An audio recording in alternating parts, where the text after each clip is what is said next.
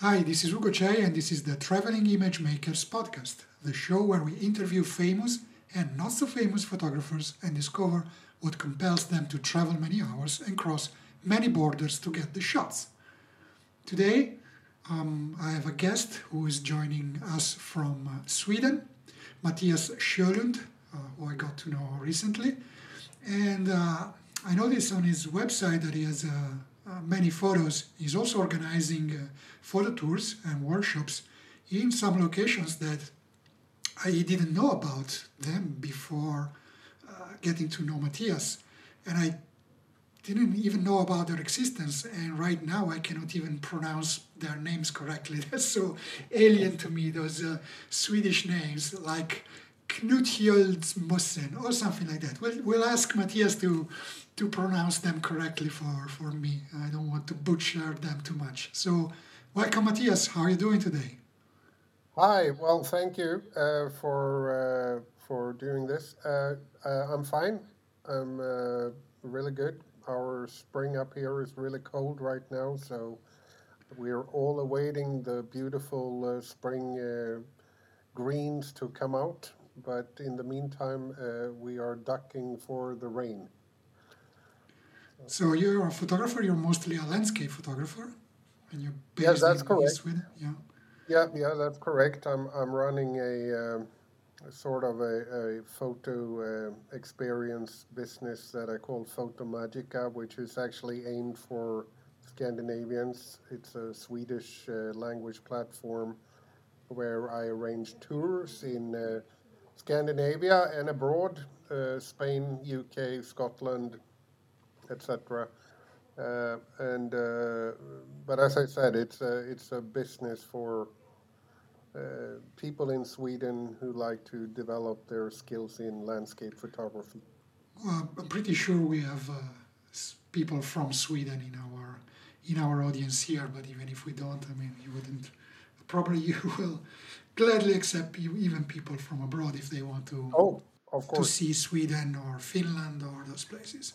Yeah, And when it yes. comes to Scandinavia, I mean, I've been to Norway, I've been to Senja or Sanya, I think that's the right Yeah. pronunciation, And yeah, yeah. for a photography trip, and then I've been to Göteborg or Göteborg again, but that was not for photography. So my knowledge is very limited. And then when I read those names on your website, and I said, what are they? Where are they? And I looked at the photos. They're beautiful landscapes.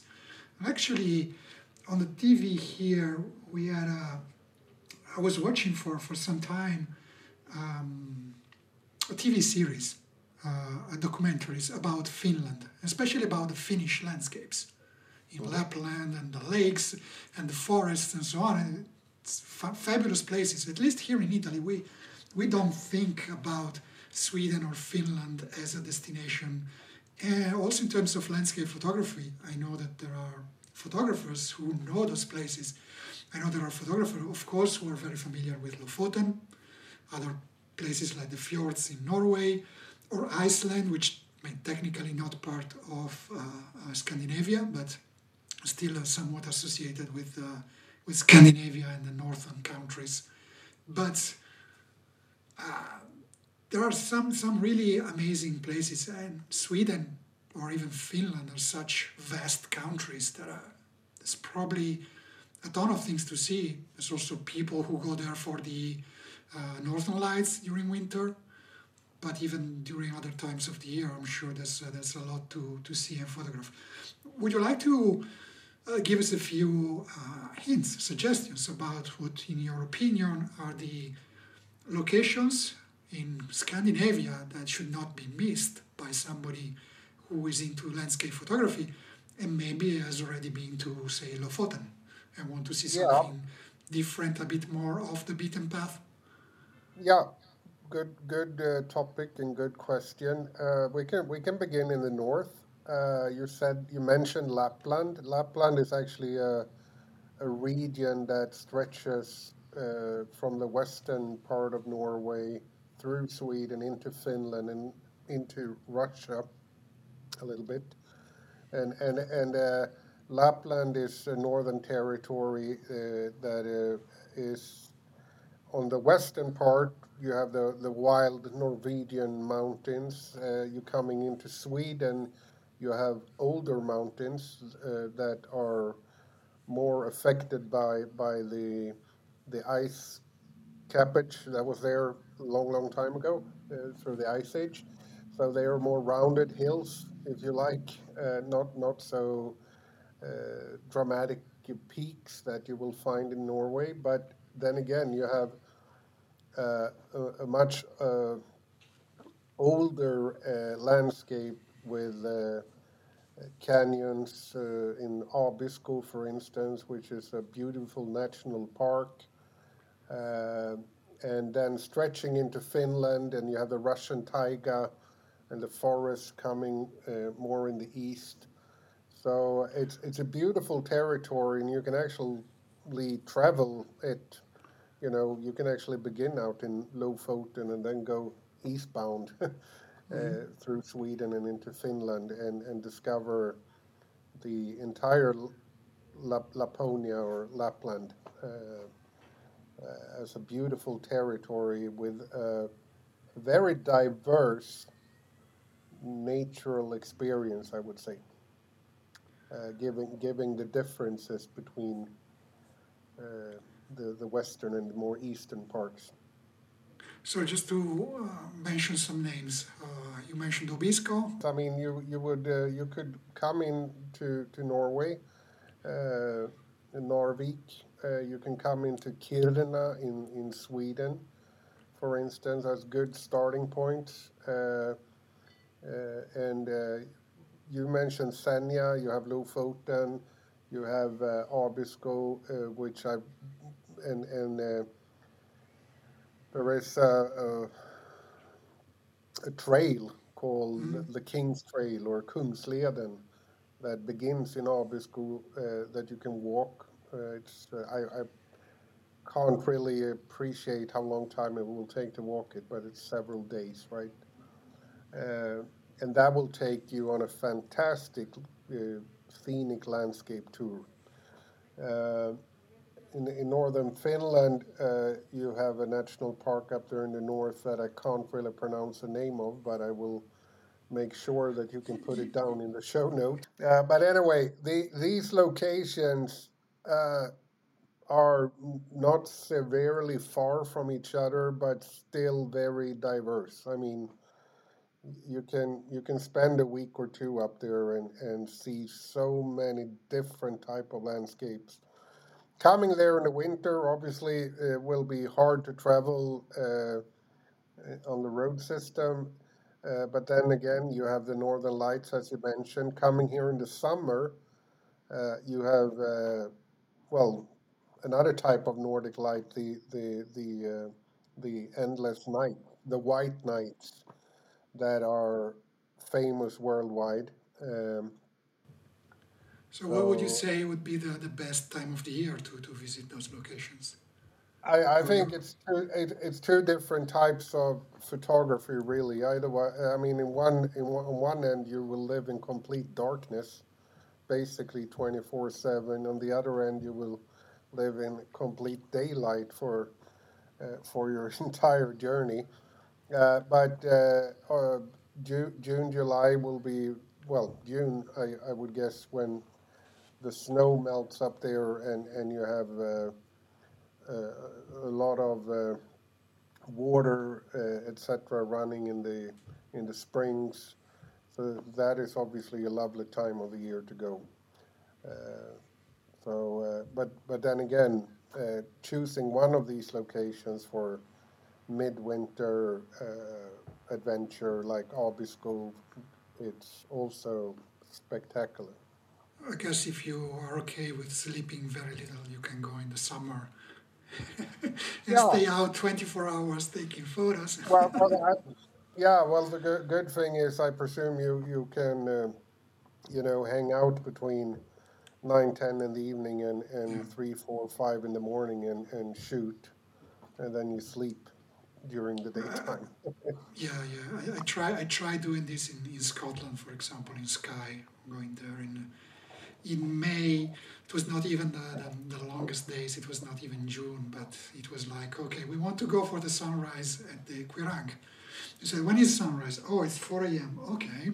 And then we need to get up at 3 to get up, get prepared and drive there. And said, and then where do we want to go for a sunset? Let's say in Elgol. And when is sunset? Oh, it's 10 p.m. Oh, when do we sleep? Yeah, well, you basically go to bed after breakfast, I presume. So anyway, so that is the northern parts, and if you think about it, uh, I mean, we are typically, I would say that landscape-wise, we are a little bit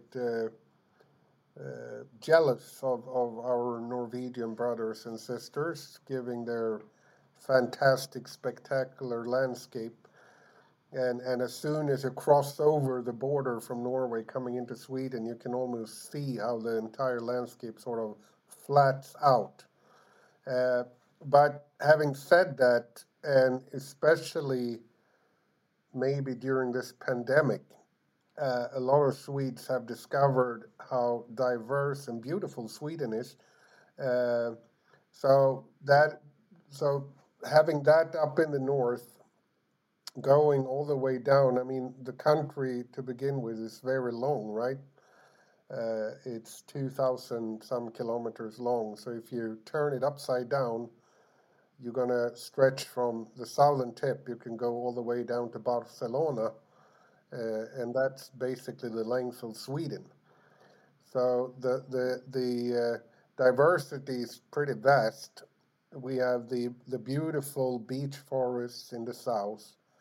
We have the archipelages of Gothenburg on the west coast and the archipelago of Stockholm on the east coast. You have the island of Gotland. And for instance, I know you were a little bit curious about the Rauks in Gotland. And the Rauks are basically land formations that have been left uh, uh, from the erosion of the sea. So, and these rauks can be pretty tall pillars standing straight up, 8, 10 meters tall. And some of these rauks are out in the water and almost like sea stacks, uh, but very old. And they are made from limestone, so they are almost white. So they are beautiful to, shoot in. So, and that's on the island of Gotland, right, which is out in the Baltic Sea. So the you can I think going to Sweden, you need to do that in chunks, and spend some times in the south, perhaps spend some times out in the Baltic Sea or by the coast, and a third trip could include the northern parts, for instance, Yeah, because it's pretty vast yeah. country, sure.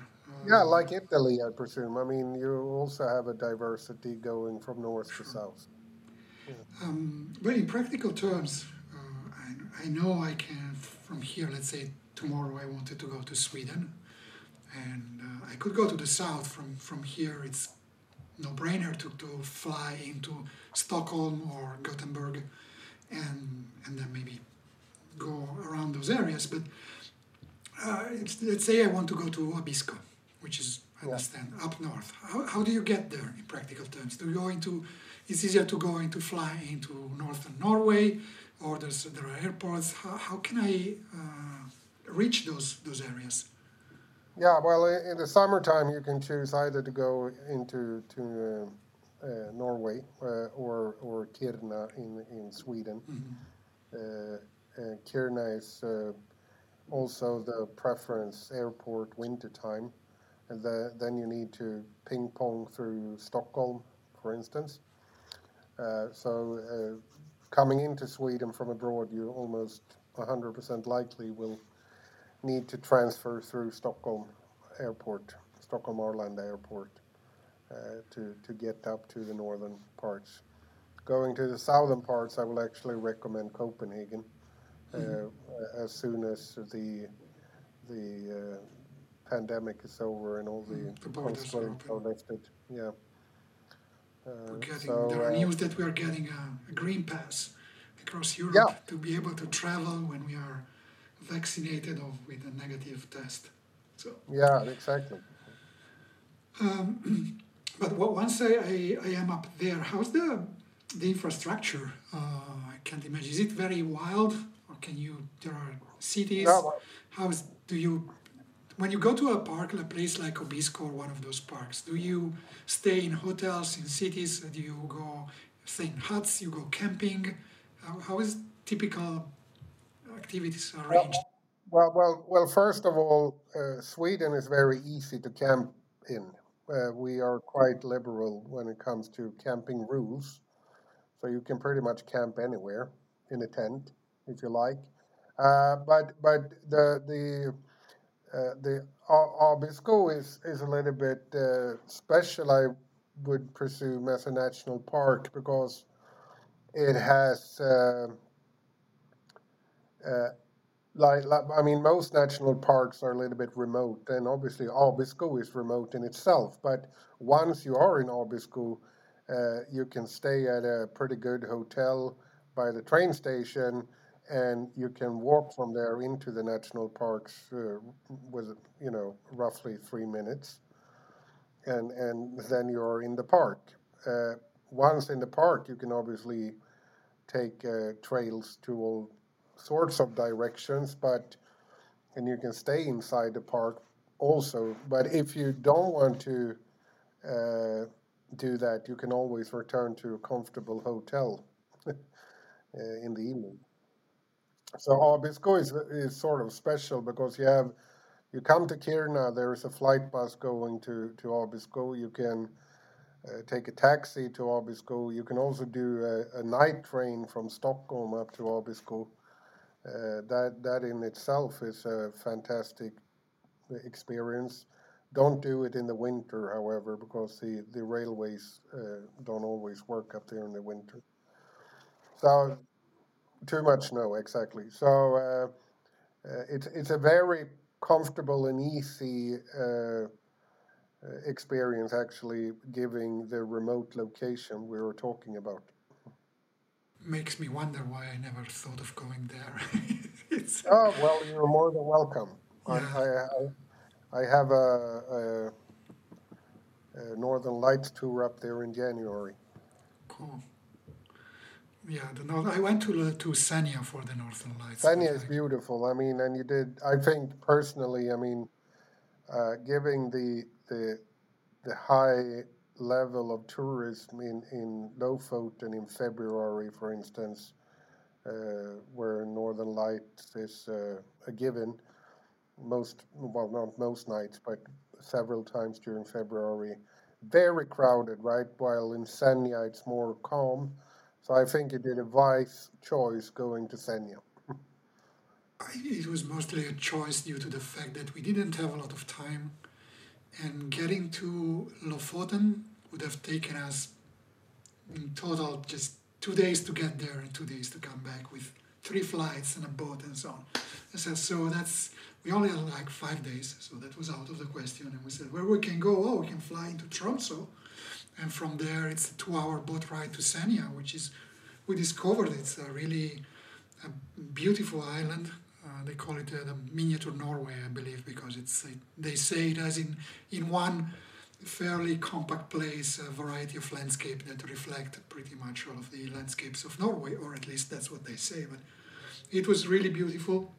Unfortunately, we didn't get many northern lights. It was either not much solar activity or too many clouds. So Yep. need to go back there. So when you do your tours, you typically stay in hotels, comfortable, or it's more of variety of experiences, more Yeah. wild Well, or I run typically a format that includes single occupancy rooms, fairly good standard. I have a client base that I have learned appreciate that sort of. service. So I also like to, the surrounding service should be good. I mean, high level food, etc. It doesn't need to be super expensive, but it should be good quality all the way through. So I don't really run these sort of more advanced adventures where you sleep out in the wild together with ice bears and elks and Uh, etc. yeah, how about the wildlife? I mean, if somebody's really into wildlife and maybe combining wildlife with landscape, I know people who have been to Svalbard for the polar bears, but maybe there are no. Continental Sweden is not the place for polar bears, but maybe there are other types of wildlife. Yeah, well, sure, there are wildlife. I mean, I think Sweden is world famous, at least in parts of Europe, for our elks and our reindeers, etc. However, I don't arrange tours including wildlife photography, but birds, you know, that are typical for the northern parts of the world, elks, reindeers, etc., are we have pretty many of those. So if you're interested in that type of photography, I'm going this weekend to a MOG that is called. You try to pronounce it earlier, the Knuthöjdsmossen, which is a MOG that is located well in the Stockholm region, about 2 hours from Stockholm. It's a beautiful place. We will go there at 3 o'clock in the morning. We will catch the first light around 4:30. So it's that type of adventure. And right now, at this time of the year, the entire MOG is filled also with a very specific type of a bird that is very shy. So many people go there to catch it. So that type of place would also be a good place to go if you want to, do bird photography. I don't know the English term for this bird, but it's a quite small bird actually. But it nests there in the springtime, and it's a beautiful place. So I sent you some pictures that you can perhaps share us in the show note. We put them in the show notes, of course. Maybe a silly question, but what is a MOG? A MOG is like, a swamp type of Ah, area, sorry. right? Yeah, but it's not a swamp because I think a swamp would characterize where large tree logs are growing in the water region. But it's a lot of small, tiny lakes and small islands, mostly growing with small pine trees. It almost looked like a Japanese fen garden type of. So it's Uh, wetland. it's a wetland. Good. Yeah. Yep, there you go. It's a wetland. Going back to the north, another thing I wanted to ask in practical terms, especially for people who want to go there for the winter. I know it sounds like a stupid question, but I mean, is it cold? And let me qualify what I mean by cold, because as I said, I've been to Sanya in February, and it was not cold. No. Temperatures were hovering around 0 degrees, -2, maybe minus a few degrees Celsius, of course, during the night, but then during the day it was above zero in February. But I know Yep. that's because of the Gulf Stream, which warms the water around the coast. But I heard that when you go more to the interior, the temperatures drop pretty fast. So just, I know it's a Yeah. silly question. I Yeah. know it's No, cold. you're absolutely right. And in January and perhaps early February, late December, you can easily experience temperatures below -30. Yeah, So it can be pretty darn cold. sure. And let's say you come there on a arranged tour, like the one I'm doing, or there are many tours up there. the tour companies usually provide with really warm clothing because the ones you buy in the store, that says the typical winter clothes you buy in an outdoor shop, they won't do it. They won't cut it. You're going to need more clothes than that. So we usually provide overalls uh, that are have the right type of material to handle that sort of temperatures. Gloves that handle that Gloves, sort yeah. of temperatures as well. I know for us photographers, the cold and having to use gloves and to take them out off for using the camera is always a problem. So Yeah, it's and also that you need to think about.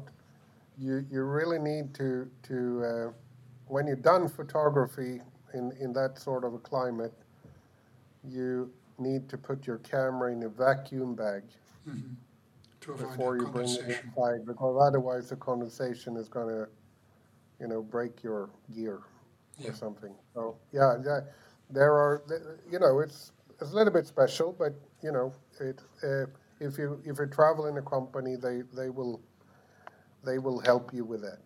The Provide guide. you with all the necessary so you're not Yeah, unprepared. Good to yeah. know. Good to know because I've experienced bitter cold when skiing in the Alps, like Mm. below -20 or so. But it's different, right? It's -20, not -30. I don't think I ever skied with -30. And second, you're skiing, so you're moving, so you're generating heat. Your Yeah. arms are moving. You're not standing in one place for 1 hour waiting for the northern lights or the right sunset or stuff like that. So I guess it's you really need to have special preparation there. It's good to know that there are people that are taking care of that. Yep. So Yes. going again over the list of places that you bring people to, I know that this one down, again, probably butchering the name, Jämtland or Jamtland. Jämtland, yeah. So Jämtland will be south of Abisko, but still belongs to the Nordic region of Sweden. Uh, it's actually in the middle of Sweden, really, if you look at a map. So I live down in Stockholm, which is in a general term would be considered the middle, but it's pretty much south of the middle. So the middle of Sweden is about 6-7 hours north in a car from here. You come to the town of Östersund, Ostersund, and from there you have pretty much the entire region of Jämtland available. It's very vast, uh, so you really need to select carefully where you want to go. But you have beautiful canyons, really fantastic waterfalls, beautiful forests. I would strongly recommend going there September, October. You got Uh, good fall colors. yes, extremely good full colors with birch trees, aspens, and also the entire, floor of the woods is changing colors and shifting into the reds. So now it's very beautiful. Also in the winter can be pretty extreme there, but you have mountains there as well, obviously. A very good ski resort as well. So just a nice place to go any time of the year. But for photography wise, I would strongly recommend the fall. And Do you again, get water in the water in the waterfalls? yeah, these waterfalls are huge. Not huge, American huge, U.S. huge, or you know, but or Norwegian huge. But these are big waterfalls, beautiful to catch, and yeah, just a beautiful area to go around to. Uh, and I can again put out some areas in the to the show notes on recommendations where to go. you would fly into Stockholm and you would take the train or an airplane northbound up to Östersund, rent a car, and get out in the wilderness.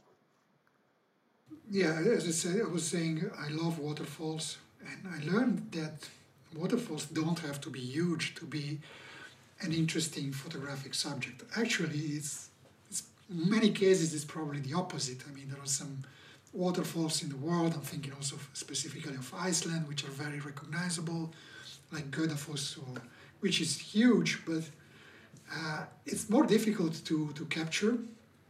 It's Yeah. since it's easily recognizable, people have seen those photos a million times. And I've seen that if you find a small, intimate waterfall in the middle of the forest, and you can get really close and zoom into the waterfall, and it doesn't matter if it's huge, you can fill the frame with a nice, beautiful, small waterfall and get Mhm. a stunning result. Uh, Yeah. No, that's, I would probably like to I would probably like to add to what I just said. I mean, when I say huge, I mean not Norwegian or Italian or whatever huge or Icelandic huge, but they are big, and we have a certain certainly a more amount of the more intimate, smaller waterfalls that are out in the forests or in small canyons. So it's more of that type of landscape. You don't find really big waterfalls like that. exactly. That was I was hinting at the fact that I mean I've been to Iguazu in the border between Brazil and Argentina. I don't know if they are Mm. probably the biggest waterfalls in the world in terms of the extension of land, the number of different falls that comprise that area, which is immense. And it's difficult to photograph. It's Yeah. impossible to take it all in.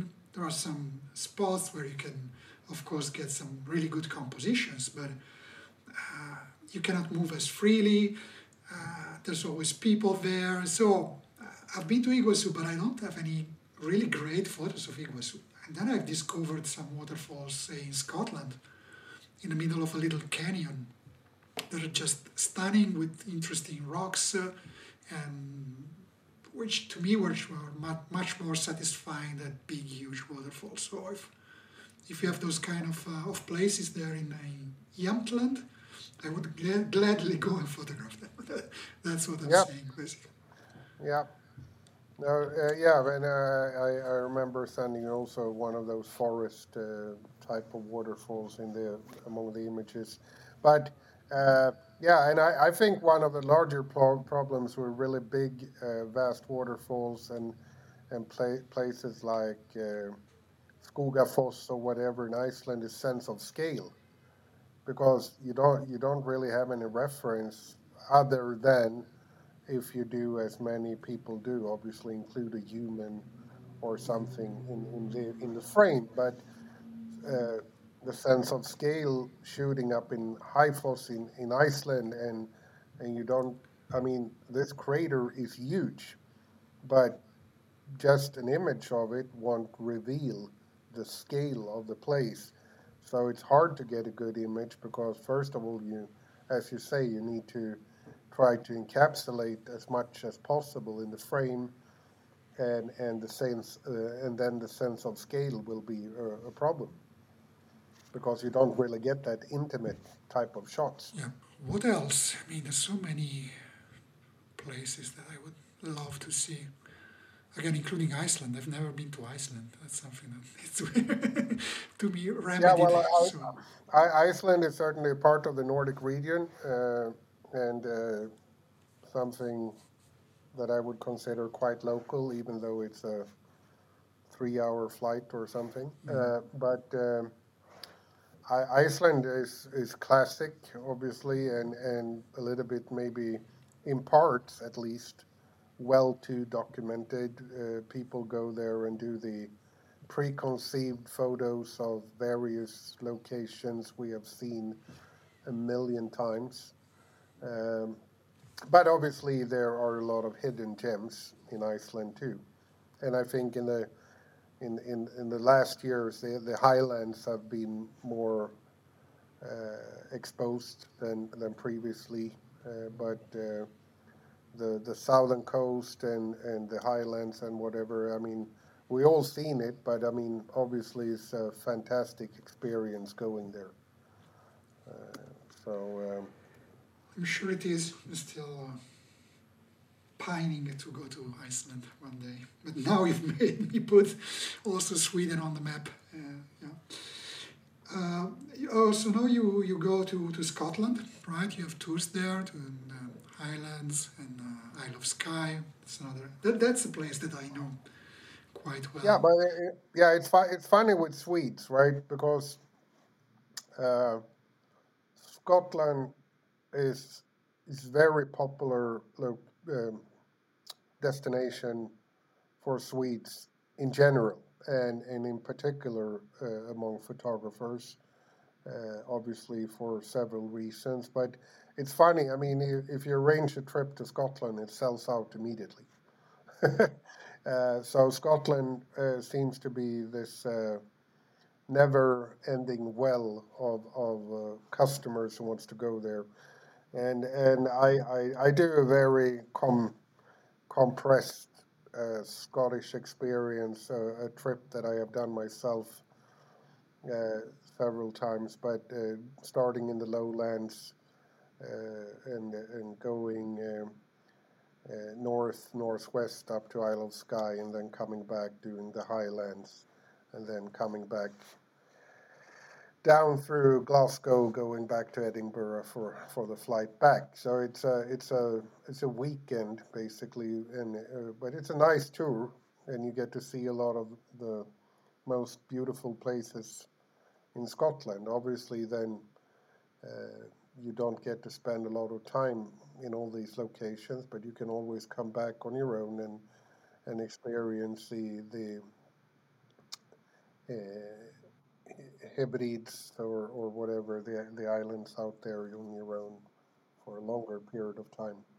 Going back to Scotland, especially Glencoe or Skye, to me is always worthwhile to do it, even if I've been there already. Yep. Yeah. You also on your radar or on your map, you have more southern locations, right? Just going to briefly mention the fact, just because I don't want this to be a sales pitch, but we are doing a tour of the Dolomites together next summer. I'm saying Correct. summer after the next because we are in May right now. It's going to be summer 2022. We're going to co-lead a workshop, a tour of the Dolomites in Yes. it's that end of June, beginning of July 2012. So just going to let the people on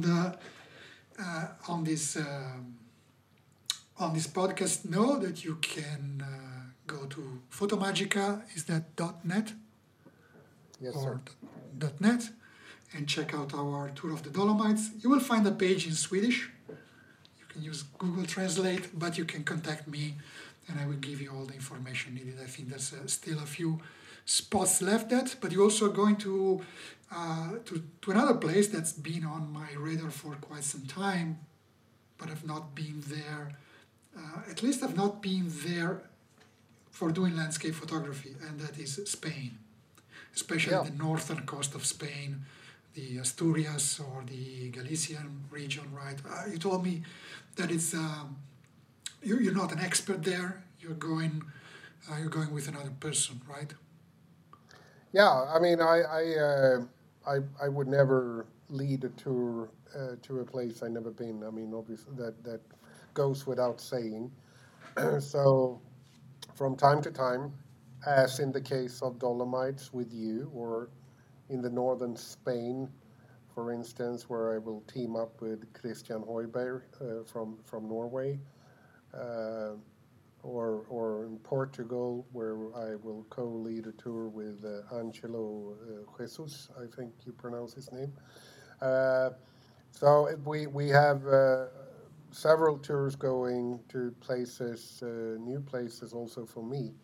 But then I have experts such as yourself co-leading those tours to make sure that the clients get their money worthwhile and get to see the best parts of the region we're going to.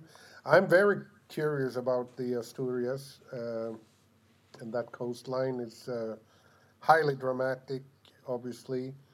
But we are also including another region of that tour to Bardena Reales, which is a desert landscape. So that will be a fun combo to spend a few days out by the coast and then drive to Bardena Reales to experience the deserts. Yeah, I wanted to mention that because Christian has been a guest on this podcast already. It was, long time ago. Let me check.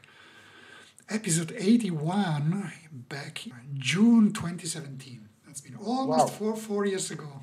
And yeah, I've got some photos on that podcast about northern Spain. And from what I see, from what I heard, is that it's if you're thinking of places like Norway, Lofoten, or Scotland, the northern coast of Spain is what comes closest to that in a certain respect to those type of coastal landscapes. That's what the people tell me. So I should Yeah, probably. well, actually, it resembles a lot to the coast of Cardiff uh, in England. So yeah, yeah, you're absolutely right. And no, it's a beautiful part of Europe. Uh, Not too many tours going there. I know Alistair Ben has a tour there, obviously, also. So it's a great part of Europe to discover. Good. Okay, so that was a very interesting conversation, and especially as it always happens when I got some interesting guests to tell me about their favorite locations, especially locations that I don't really know, makes me want to add a bit more to my list of places I have to visit. So many places, so little time. Just hoping Yeah, that with exactly. My bucket list is long enough to last me two lifetimes, I think. I know, and well, just confident that right now, will with the summer, will be more free to travel across, especially across Europe, and who knows, might cross our paths might cross even before next year. Who knows? Yeah. Anything else you would like to add before we wrap this episode up? No, actually, no. It was quite conclusive, and it was really good to be a guest at your podcast that I have listened to before, and I'm looking forward to co-lead this workshop with you next summer. Likewise, really enjoyed talking to you, and hope all of our listeners have appreciated too, and maybe they've started thinking about visiting Scandinavia for landscape photography outside of the typical, usual, very well known places. So thanks to you for introducing us to them, and we'll put all the links and the photos of the places you mentioned in the show notes at our website at ttam.photo. But do you want to mention again where people can find you online? Yeah, so my photo tour company, Photomagica, is photomagica.net. That is, again, a Scandinavian service, so it's in Swedish. But obviously, everyone is welcome, and I also arrange private tours uh, for anyone who is interested. And then also, I have my own website where I display my own images, which is my first and last name together, matthiassjölund.com. Cool. Just mention that Photomagica is written with an F, not PH, Yes, sir. Yep, for English FOTO speaking people. Magica. Yeah. Good, but we'll put links. But I know that people are sometimes listening to the podcast when they are jogging, driving, or doing stuff. They're not on the web, so if we spell the name right, it will be easier for them to find when they remember. Oh, I want to check it Yep. out. Yep. All right.